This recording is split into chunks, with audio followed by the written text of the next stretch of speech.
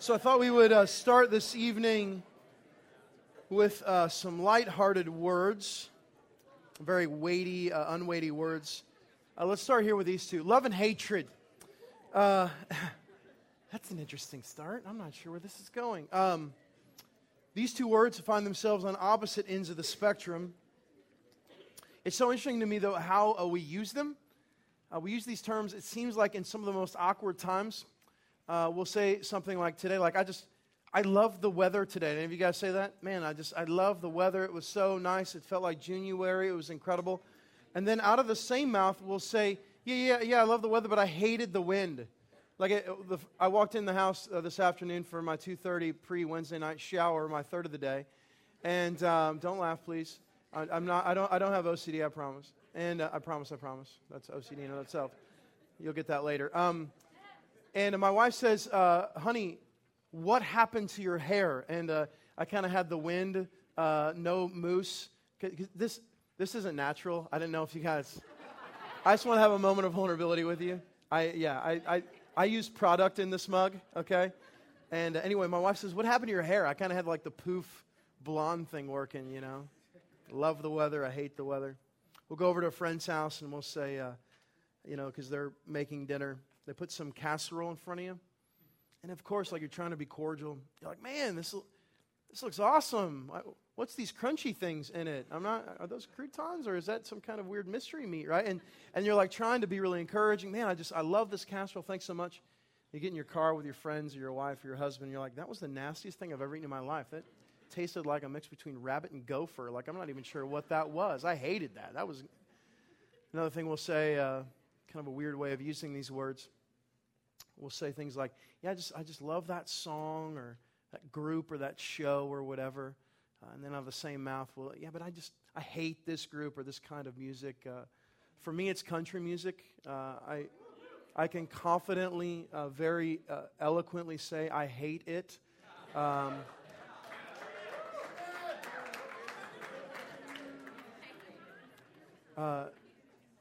In my house, I'm teaching my young children well, discipling them.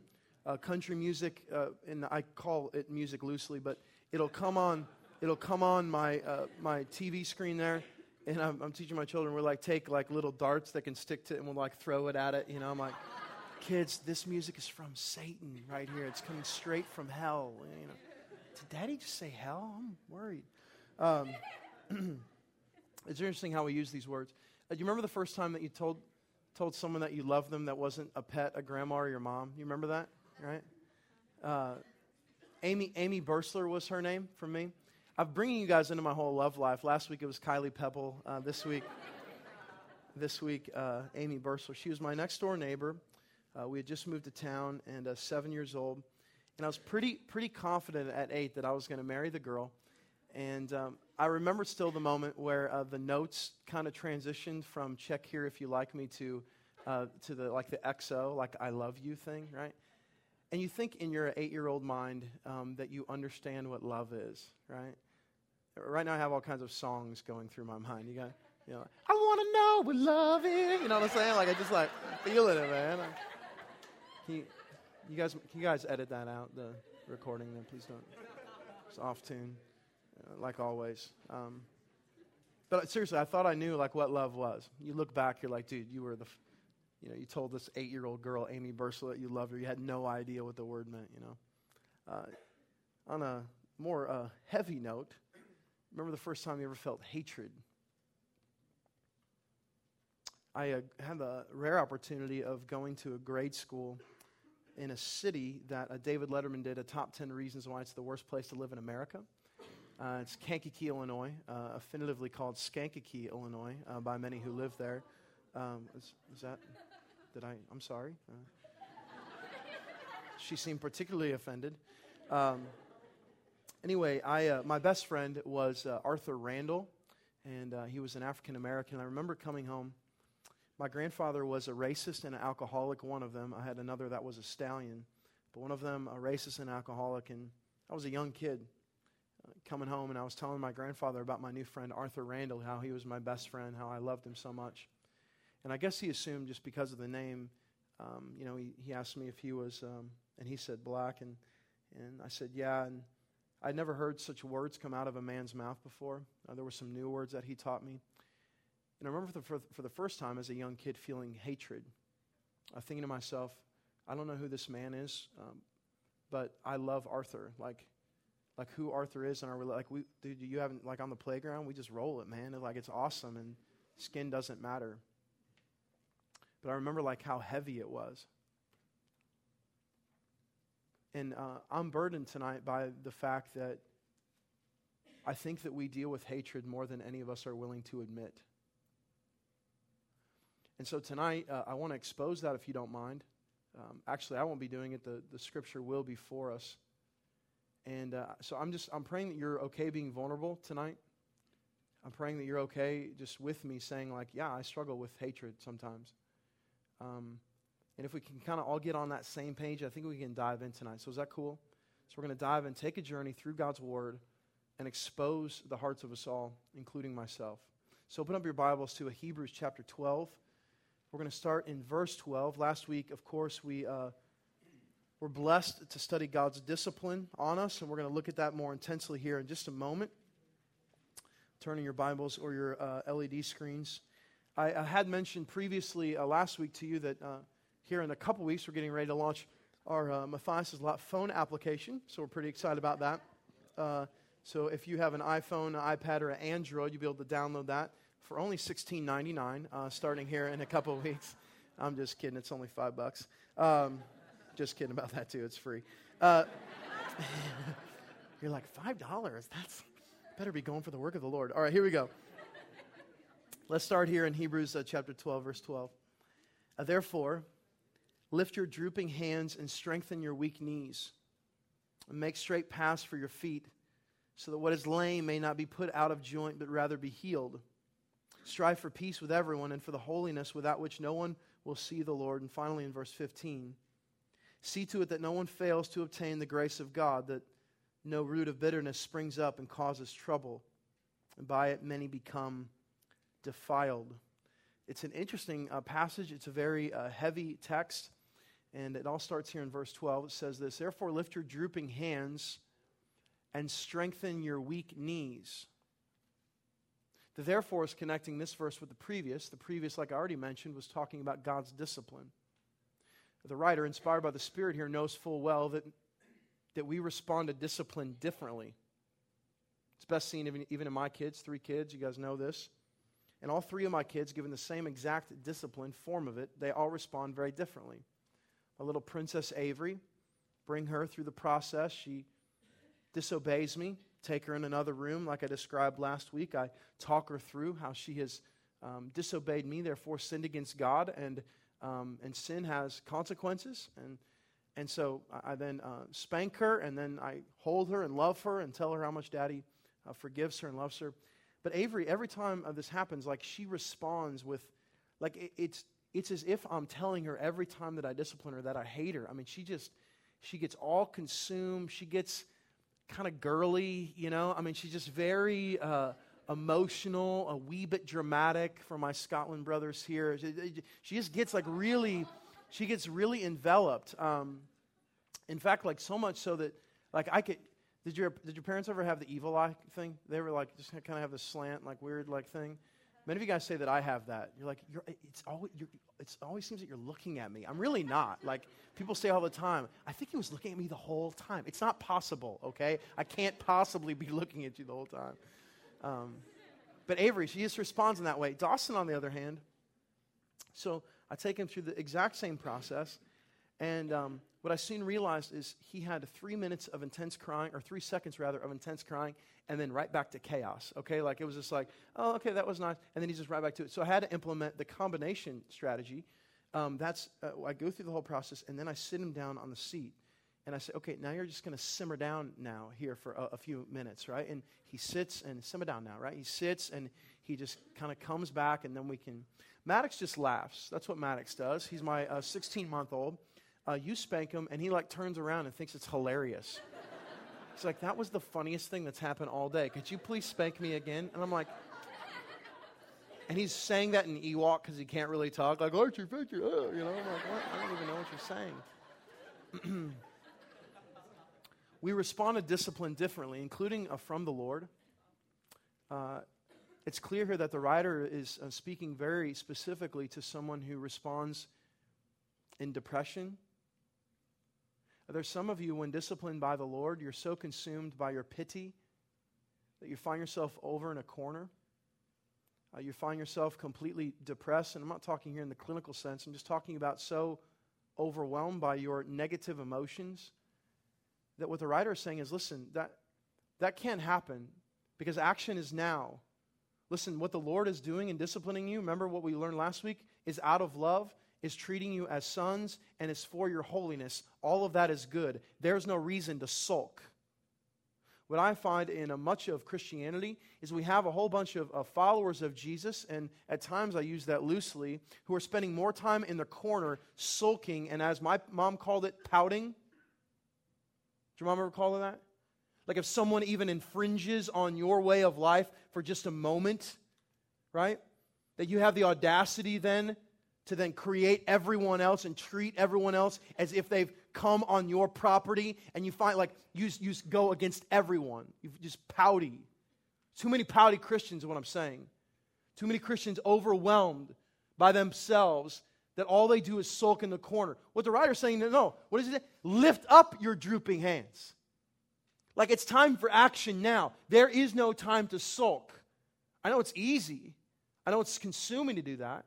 And that's certainly what some of you do. The other way of responding to discipline is allowing it to deepen your trust in Him. To really believe that what the Scripture says is true. That it's out of love, treating you as sons, and for the pursuit of your holiness. So he says, listen, get out of the corner. It's really not that bad. It could be much worse. And it's your opportunity to experience the love of God. So he says, lift up your drooping hands, strengthen your weak knees, and then I'm obsessed with this next text, verse 13, and make straight paths for your feet, so that what is lame may not be put out of joint, but rather be healed. All kinds of imagery that goes through my mind when I start thinking about straight paths. I want to take us on a little bit of a scriptural journey, though, and then we're going to have some fun. So let's look at this Proverbs text. Here's what one writer says in Proverbs. In all your ways acknowledge Him being God, and He will make your paths straight. So there's some ownership from Father God in making our paths straight. And then we see this in Acts. Paul is going against a magician in the early parts of Acts here, 13. And the scripture says this, but Saul, who is also called Paul, filled with the Holy Spirit, looked intently at him and said, you son of the devil. That's not a term of endearment. I wouldn't use that loosely around your friends, you son. You enemy of all righteousness, full of all deceit and villainy, will you not stop making crooked the straight paths of the Lord? So apparently, the straight paths are the thing to be sought after. The straight paths are the things for us to really embrace. My question has always been, so what does that mean? What does that look like? Cue the map. This is my favorite drive in all of America, right here. I got this off of Google Map, took a screenshot of it, and then put it right here for your viewing pleasure. This is the drive from Denver, Colorado to Breckenridge, okay? Any fans here, okay? Colorado? Any Colorado haters, speaking of hate? No, we have one, okay? Doesn't surprise me. Now, you'll notice the path here. A bunch of geniuses, engineering geniuses, got together one day. They said, hey, look, we're going to make a road through the mountains. We should probably try to find the valleys, right? Like this is going to cost us a lot, going to be pretty time-consuming if we try to run these roads like over all the crests of the mountains. So if you'll notice, if you can see that with your spectacles there, most of this journey takes place through valleys. Of course, you're going up and down, but you can obviously see it's very crooked. Now, with your protractor mentally, think about drawing a line straight from the far right-hand side of the screen to a point B in the green mark there, a straight path. Things start to get pretty interesting there, doesn't it? There's a whole lot of terrain. There's a whole lot of obstacles. There's a whole lot of mountainous land. There are plenty of water involved in this as well. It's so intriguing to me that if you were to think right now, like, what would be your straight path to the river, depending on your angle, I right now would have to like get through this like brick structure. That would be interesting. Get through all these people. That could get awkward. And then I'd have to like climb over the stairwell, which I'm horrible with climbing and stairs combination. I'd have to cross moving traffic, hope for the best. Like, my path that way, if it was straight, would be met with tremendous adversity. And yet the scripture says that's what we should have. A straight path. Not one that's crooked. Because can we just all agree for a moment? The crooked is easier. This was the easiest route for the people, the engineers, to save money and to save time. So here's what I want to know. How many of you find yourselves tonight on the easy route, the easy path? The path of least resistance, when God's like, no, you're missing it. I need you to come to a mountainous terrain so then you can fully depend on all that I am and not on who you are. No, you're missing it. My discipline of you is going to show you how deeply I love you. And so, yeah, it's going to be tough. Yeah, there's going to be obstacles and moments when it's incredibly difficult. But you're missing it if you think that my love isn't shown to you in that. That's the deepest part of my love. And so I pull out of this and I'm just like, man, finally I feel like I understand what it means to have a straight path. It means, God, whatever you may bring, whatever adversity, whatever pain, whatever trial, whatever joy, I want that way more than I want the crooked. And I think many of you guys find yourselves tonight like trying to dig your own path and make your own way. And you're getting tired of it, aren't you? It's interesting that it's more tiring doing this than it is actually a straight path. Put back up the Hebrews text, verse 13. Make straight paths for your feet, so that what is lame may not be put out of joint, but rather be healed. How many of you guys have ever broken a bone before?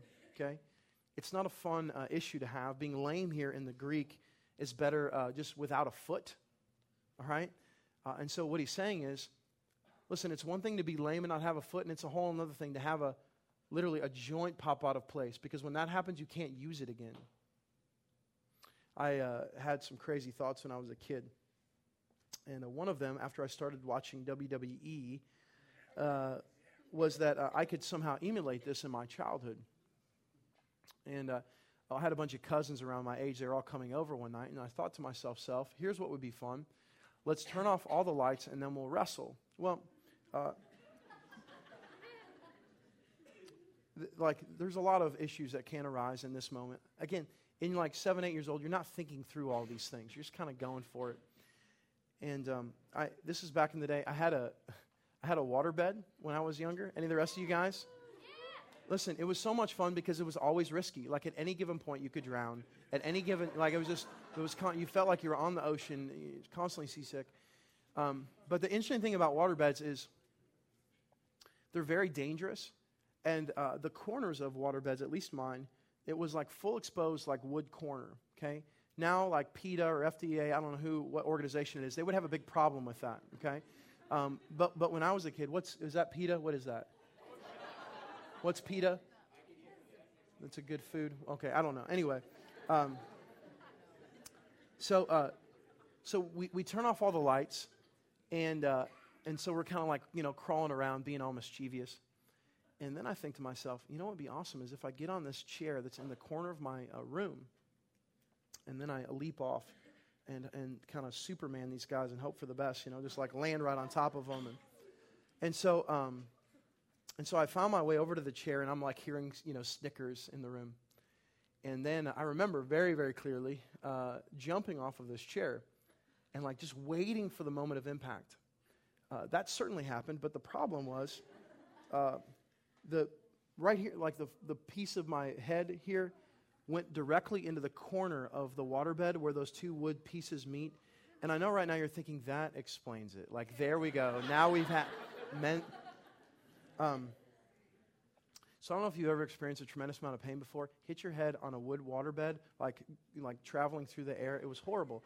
Blood's gushing everywhere. I have to go to the hospital. Did someone throw up over there? We okay? Get her a bag. 3 days after that, 20 stitches across my forehead. Okay, that'll scar. 3 days after that, I'm playing catch with a baseball. I haven't even something. And we're throwing, you're throwing the baseball back and forth. And my buddy, he was a bit of an errant thrower, and so he threw me some kind of curveball, and the ball like kind of skidded off the top of the glove, and right there in my forehead, like right where all the stitches are. And so I kind of felt hardcore in the moment because I just got blood like dripping down my face. I'm like, yeah, this is awesome. But I remember going to the hospital, and they're like, serious? Because it's a small town. Like, seriously?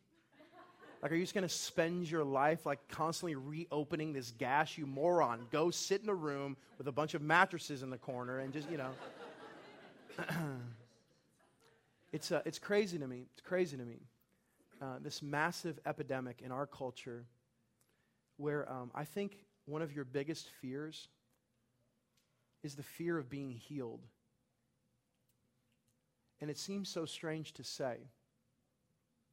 But many of you are on the perpetual pattern of just reopening the wound, and you're completely okay with that because that's the identity that you've become comfortable with. The thought of being healed from the pain or even the shame or maybe even the regret of the sin that you're habitually connected to, the thought of being disconnected from that scares you to death. Because you know full well what life looks like over here. You know the pain associated with it. You know the self-consuming thoughts associated with it. And it scares you to think that somehow you could be healed of that and what that life would look like. It's as if you want to spend the rest of your life with an excuse. You want to spend the rest of your life being able to blame something on something instead of give God glory for healing that He's done in your life. See what I'm saying? And there's a difference between the excuse versus what God can do. And I just want to expose that right now to all of us and say, listen, if that's you, if you're fearful of what this identity looks like, let me tell you this, it's way better on this side. The lie in your mind is that there's no way that you can ever be healed. Listen, can I just tell all of you right now, that is one of the worst lies you'll ever believe. And you've all heard it, and I've heard it many times. You can't be healed from that. You can't be healed from that. No, but what the enemy is doing and what my own mind is doing is creating the very antithesis of what the gospel is. The heart of the gospel is, no. Listen, the lame will walk, the blind will see, the deaf will hear. You will be healed. And so what he's saying is, listen, church, it's time to wake up. Healing is yours now. There's no need to be fearful of your identity on this side. I was speaking last week at a conference, as I mentioned. Really heavy week for me. Talked a lot about suicide, talked a lot about cutting, talked a lot about addictions. Had a kid come up, freshman in high school, say, Mark, I've contemplated suicide for a long time, and I've tried 3 times in the last month. Like, I got nothing for that kid in that moment except the healing of Jesus. I got nothing. I got no cliches. I got no, it's all going to be better. All I could do was look at him and say, listen, you're believing a lie that's not true. There is healing in the person of Christ. And that's not a cliche. That's completely true. But I know that many of you guys find yourself there in the same category. In your pain, you're seeking ways to comfort yourself. That could be through a litany of opportunities, not just cutting or thoughts of suicide, though I know many of you have done both. Many of you find yourself addicted to particular things based upon those because the comfort in the pain, you kind of turn to these things. Hey, listen, what would happen if none of us were like sitting on an escalator with a hospital up here and we just keep hitting stop? Like we know where help is and we're sitting lame in a wheelchair saying, no, like the help is right there on crutches or with an iPad, whatever it may be. Stop hitting stop. Go to Jesus and let Him do His healing work on us. Scripture says, cast all your anxiety on Him because He cares for you. What I'm saying is get out of the corner, man. It's time for action now. See what I'm saying? I know for many of you, you're like, what does this faith look like on the daily basis? Here's what it looks like. Not in the corner, self-consumed, because that leads to someone who's not on mission. Are we together? So as he's getting into this conversation, and it gets even heavier as we get going, he's saying, if you're over there, it's time to get out. Healing is in Christ. Accept it now, right? He moves on to say this in verse 14. Strive for peace with everyone and for the holiness without which no one will see the Lord. This verse, listen, just so you guys understand, you may think that when I preach or teach that like I'm just like a communicator. Listen, God brings me through the ringer on every one of these verses. I was sharing with a bunch of pastors how I study. And I said the first couple days of my study of the passage, I just read it with worship music going and let God mess me up. Remind me of how wretched I am and how in desperate need I am of Him. And so when I was reading this verse, I instantly thought of my neighbor. We live in a house now that the house next to us was vacant for a couple years. And eventually some people moved in, and there was a bunch of overgrowth and stuff in between our yards. Well, they came and cleaned it all out, which was nice and all. Problem was it exposed some of the things on my house that were somewhat problematic. And so on the side of my garage, there was this like kind of Wrigley Field ivy, nasty growth. And so my neighbor like cleared all that out. And so we were talking one day. He's like, hey, so look, like your garage, like maybe you should paint that. Like it's, because now the overgrowth and now it kind of looks like trash. So why don't you go ahead and paint that, And what he's saying is, listen, Mark, like paint this. Like I've taken care of this. Well, many of you guys know I'm not handy at all. I don't and particularly enjoy swinging hammers and things. It's not that I don't like those things all the time. I just don't know what to do with them, really. Like it seems kind of fun, but and that wasn't my excuse. My excuse was just I got lazy. And so a couple weeks later, I'm out there with my neighbor. He's like, so, man, hey, listen, don't worry about the whole painting thing. I know you'll get to it when you can, and it's all good. And I know what he was saying was, like, listen, it's time. And so I told him, I said, hey, I'm going to knock this out in the next couple weekends, right? My neighbor's not a believer, okay? My neighbor's been very gracious. My neighbor, for the last 3 months, has said, listen, I know you're busy. I see you leave early in the morning. It's all good. But is it? Is it all good? Yeah, sure, he's saying that to me. But I told him I was going to do something. I haven't done it. What this scripture says is strive for peace. It means it's proactive. It's not reactive. I'm not sitting waiting for peace to come to me. I'm not hoping that it finds me. I'm going out and seeking it. And in this case, I've been completely convicted that I have not been seeking peace with my neighbor. Seeking peace with my neighbor is humbling myself tomorrow, going to my neighbor and saying, look, I'm sorry I was not a man of integrity. I told you I would paint this. I have not. I will do it, and I will do it soon. And allow the restoration process, and for him even to say, yeah, you're right. It was kind of starting to bug me. The Greek word here for strive is a zealous proactivity. It's you're really, really pursuing it. It's someone who's extremely passionate about peace. Not like, Miss America World Peace, but this kind of relational, good, healthy movement. So I thought I would help us with a few thoughts on what it looks like to strive, pursue, passionately, zealously peace. The first is this. When people sin against you, communicate with them and them alone. Let's hang here for a moment, shall we? Why? Why do you feel the need to not do this? What overcomes you to think that the best way to handle your problem with someone else is by talking to your besties about it? Oh, but they'll understand. Yeah, maybe you should give them a chance to understand, the people who sinned against you. Maybe your desire to rally the troops around your cause would be better served actually following the Scripture. And what the Scripture says in Matthew 18 is when a brother sinned against you, you go to them. There is no ifs, ands, and buts about that. If you want to pursue peace, if you want to be active about peace, I tell you what, the first thing you do is anytime anyone wrongs you, sins against you, causes tension in your heart, causes some thought in your mind to even possibly hate them,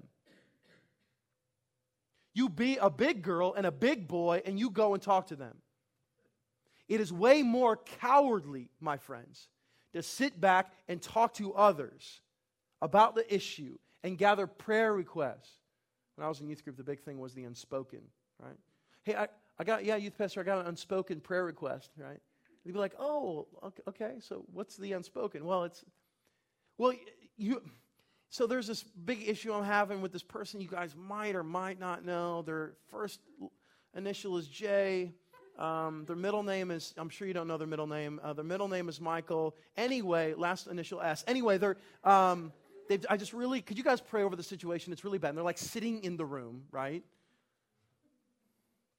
We do that all the time.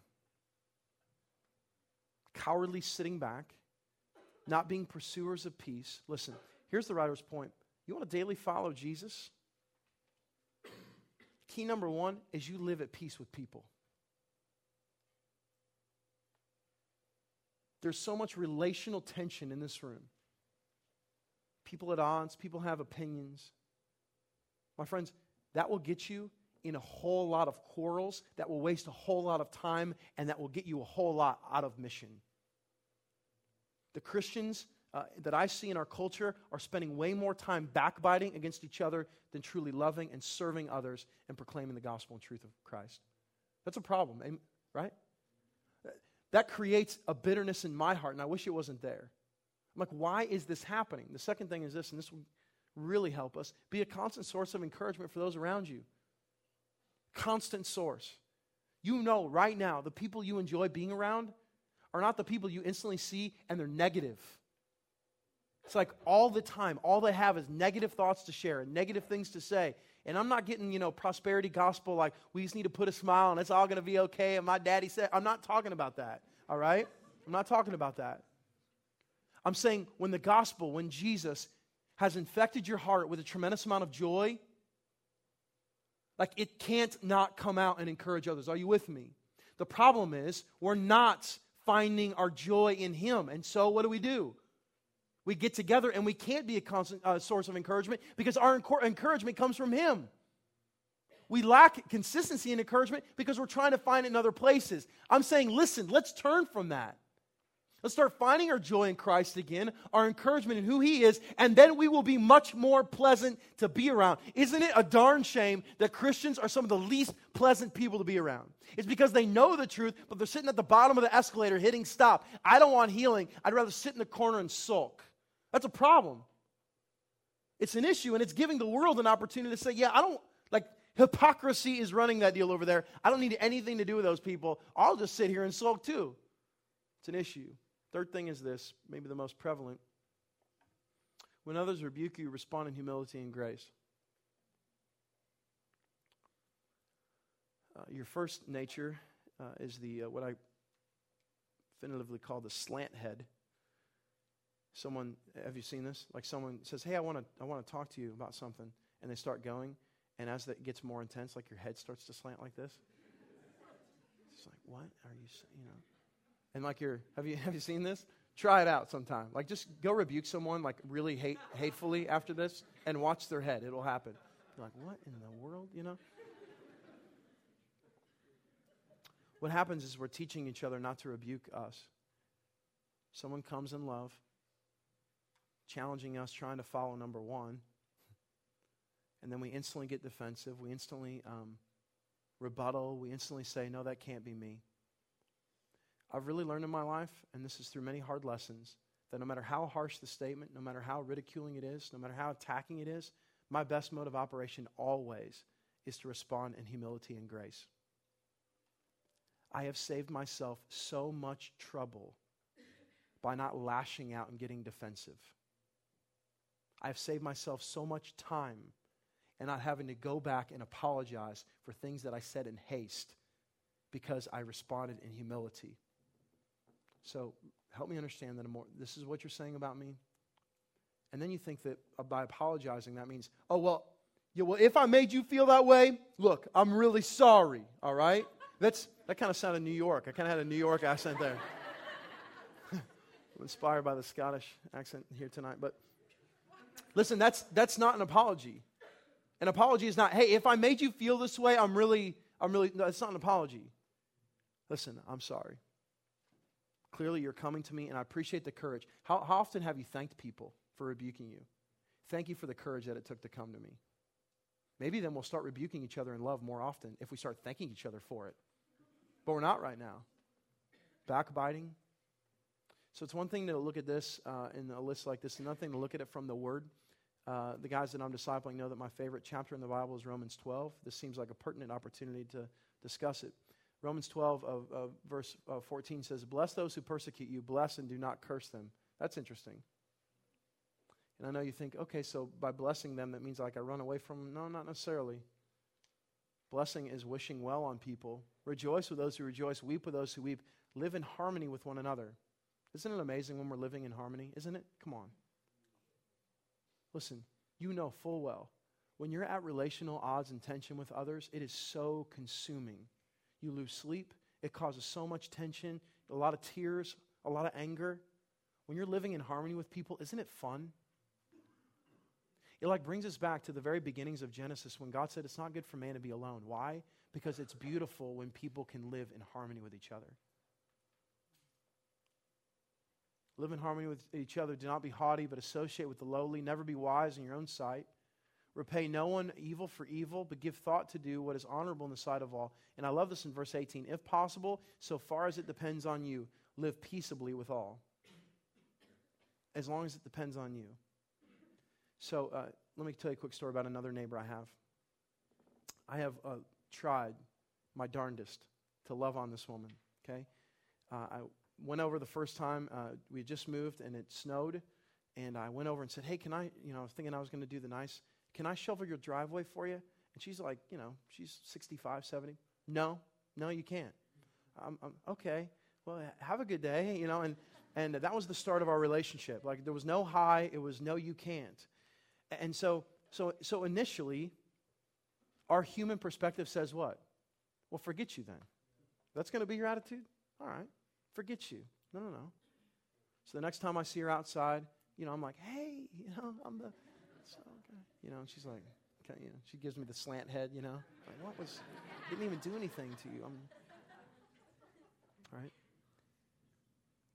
Listen, as long as it depends on me, live peaceably with all. See what I'm saying?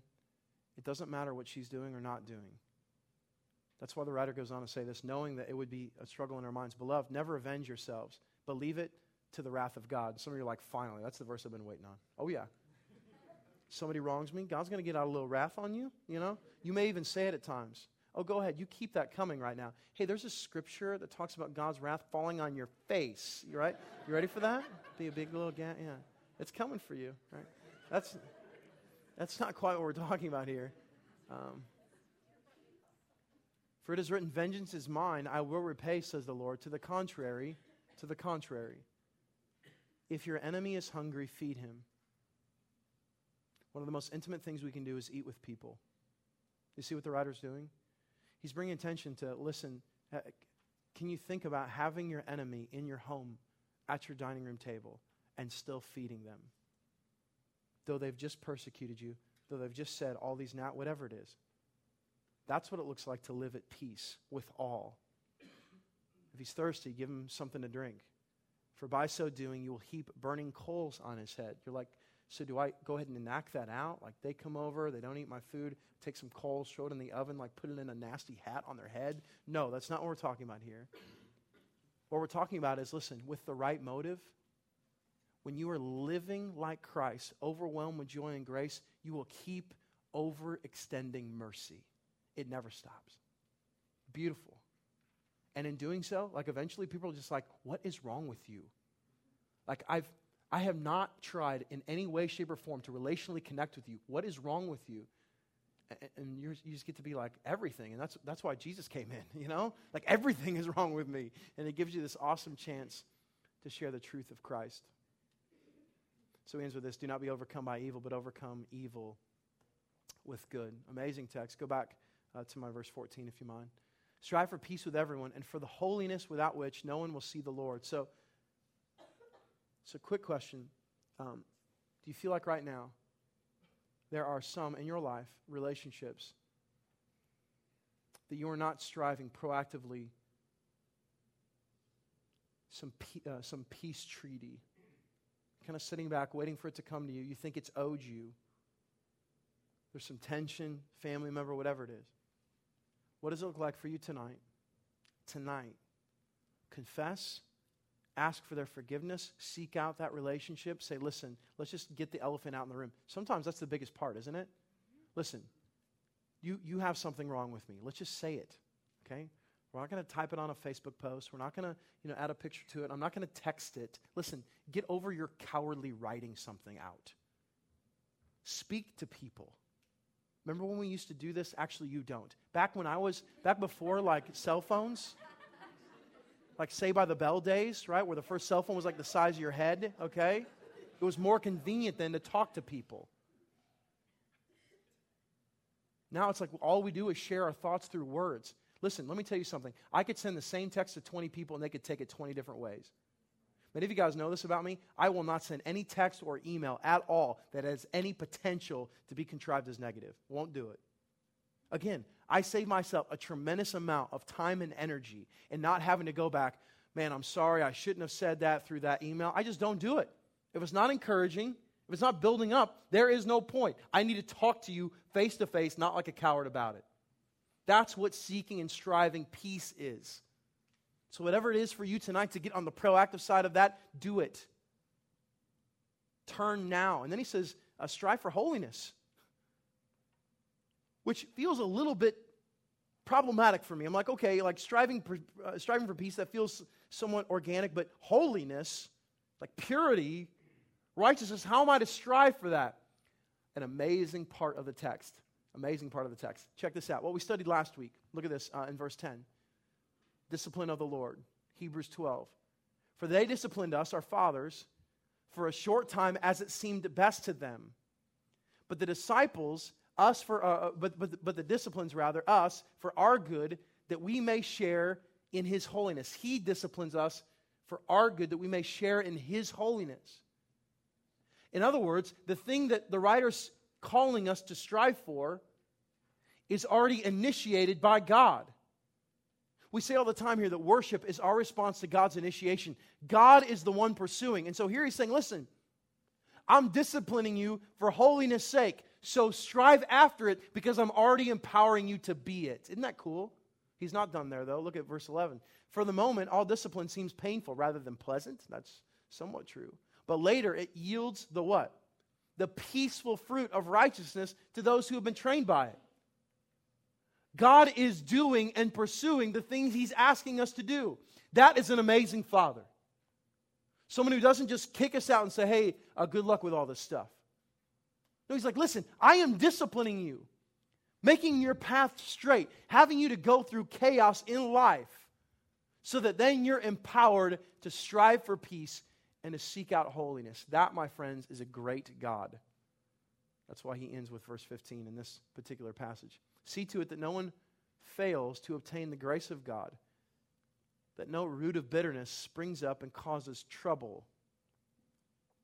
And by it many people become defiled. Many become defiled. If you're not making peace, you're making trouble. And I'm borderline. When Jesus tossed the tables, I'm borderline that. Because I see there's so much unnecessary drama by troublemakers. God has protected our body for 6.5 years, and I'm so glad. But we must always be on the lookout because there is this nature in some of you and all of us to some extent that desires to stir up stuff. And how does that happen? You're thinking about 1-800-YOURSELF and not anyone else. It's a real number. Look it up later, right? Anytime you're thinking about yourself more than others, you will start to stir up trouble. Because you'll make decisions that are based around your gratification, about your needs, about the things that most comfort you. Seriously, one of my angsts with Facebook and all kinds of social media is some of you have done the stupidest things, not considering anyone else, in the name of yourself, using social media for your demise, and then for the whole world to see. You are a troublemaker. You're stirring up tension. You're causing people to wonder what the heck you're doing. Why are the people that are so attributed, should be to love, seem to struggle the most with hate? Why do we find ourselves constantly having to fight quarrels and backbite against each other when we have the same parent? Maybe you guys grew up in homes where there was a little bit of sibling rivalry, right? Close brother or sister didn't quite get along so good. A little fighting, a little dark wrestling here and there, whatever it may be. You know, it's tough. Next week we're going to see one of the sibling rivalries, Jacob and Esau. Why do we have that amongst ourselves? Why do we have sibling rivalry? Sons and daughters of God. Why do we have it? Why? Why are there some of you, and at times all of us, that see the need to stir up trouble in the body? Listen, if you're not making peace, you're stirring up trouble. Plain and simple. And so I just want to say to all of you right now, we need to spend a whole lot less time fighting battles against each other and a whole lot more time loving and serving those who are in this room. But the problem is we can't get past it because someone starts in their idiosyncrasy, a little fire over here, and so now everyone has to rally. Someone starts a fire over here we are again. I'm like, seriously? I found myself as a young youth pastor, 18 years old, in a room with a bunch of elderly folks. They asked me to come to this meeting. They wanted my perspective. I didn't know on what. Pretty soon we were in a discussion, true story, about the carpet color they were going to put in the auditorium. Don't laugh. This is like the worst moment of my life. All right? I don't like meetings. And so like literally 2 hours into this meeting, you got old boy over here saying purple, this woman over here saying burgundy, this person saying no, it's like yellow, purple, and burgundy. It'll be like a rainbow of Jesus in here, And I kept my mouth shut for 2 hours of this nonsense. People are like pulling out passages. Like, no, in the word right here, like it says we need to go red, like blood red. I'm like, what the, right? And so finally I just raised my hand. I'm like, listen, in all love and humility, and I'm a wretched punk, I'm 18, I just want to say, don't you guys think there's a better use of our time? That's all I said. I sat down. I could tell, I got the slant head from a few of the people. One of the key moments in my ministry is, and the 80-year-old patriarch of the church came up to me afterwards. And what he said was, he was like, listen, he's like, you keep standing for the truth. And I remember that moment, thinking all those people hated me. And that man said, listen, you keep standing for the truth. Because the reality is, I'm not talking about the peace or the holiness or the relational tension. That doesn't mean that you don't stand for the truth. Are you guys with me? The scripture says about Jesus that he didn't come for peace but for division. What does that mean? It means there's going to be angst because he's standing for the truth. But you and I have this chance to not get caught up in constant quarrels over nothing. Think of how much time you've wasted arguing with someone else about something incredibly ignorant. Many of you guys know this about me too. I don't get in debates with people. I do not debate with people. Even about things that I'm so passionate about. I will have discussions with people. I will ask them questions, but I will not sit and point a finger and say, you're an idiot, you're wrong. Why? What I found is the mode of operation works a whole lot better is if I stay humble. If I sit back. You're like, yeah, but I'm still fired up in those conversations, but I'm not going to debate. Scripture talks clearly against stupid, ignorant debates. They waste a whole lot of time and, in my experience, get hardly anywhere. So I'm just saying, stop causing trouble. You're a root of bitterness in our community, and I'm not just talking about Matthias, I'm talking about the church as a whole. Seek, pursue passionately peace. Stop stirring it up for your own devices. Then I love the way the writer begins this verse. See to it that no one fails to obtain the grace of God. So, with my neighbor, I have this amazing opportunity to show him the very essence of the gospel. He has no idea about it. He has no idea what peace means. But by explaining and displaying and emulating peace in our relationship, I get the chance to show him the very base premise of the gospel, that God has made peace with me through his son Jesus, though I'm completely undeserving. And so my relationships are opportunities on the day-to-day basis to reveal the very premise and heart of the gospel. God made peace with me, though I should be an enemy of his, though I should be hostile against him, though he should completely be fully against me, but he's made me and called me his friend, his son, his kid. And I have that chance with my unbelieving neighbor. And so that's what he says. See to it that no one fails to obtain the grace of God. Listen, you're going to pursue these things on the daily basis because you have this unbelievable chance to show them the truth. So hop to it. What are you waiting on? What are you spending your time doing? Let's stand together.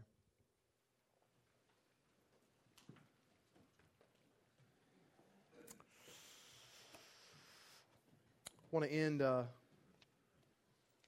with this slide.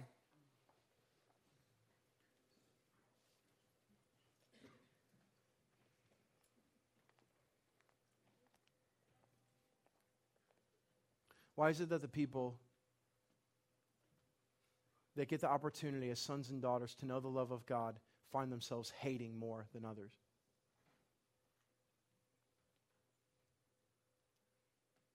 Why do you find yourself having the chance of being able to experience through God's discipline the depth of his love for you as a son and daughter, and yet you find yourself so quickly riddled with hatred and judgment and gossip? One side of this is much better than the other. And the other side is pulling us away from our opportunity to communicate to this culture the peace that can be theirs through the grace of Jesus. And so I'm calling the believers in this room to this, to healing. All the hatred in your heart, all the bitterness, all the thoughts about others, and even some of your close friends that is welling up inside, causing you to quarrel and act ignorantly. There is healing in Jesus, and there's healing now. It's amazing. There's no need for you to fear that healing. On this side of the healing is way better than over here, though the lies come in. You'll never be healed. Life will never get better. Oh yeah? Sit in a corner the rest of your life and sulk. And the moment you're freed, you know you are free indeed. You see what I'm saying? So listen, what does it look like tonight to pray that God would heal you of your hatred, and maybe in so doing, cause you to really, truly exemplify the love that He is and has for the world?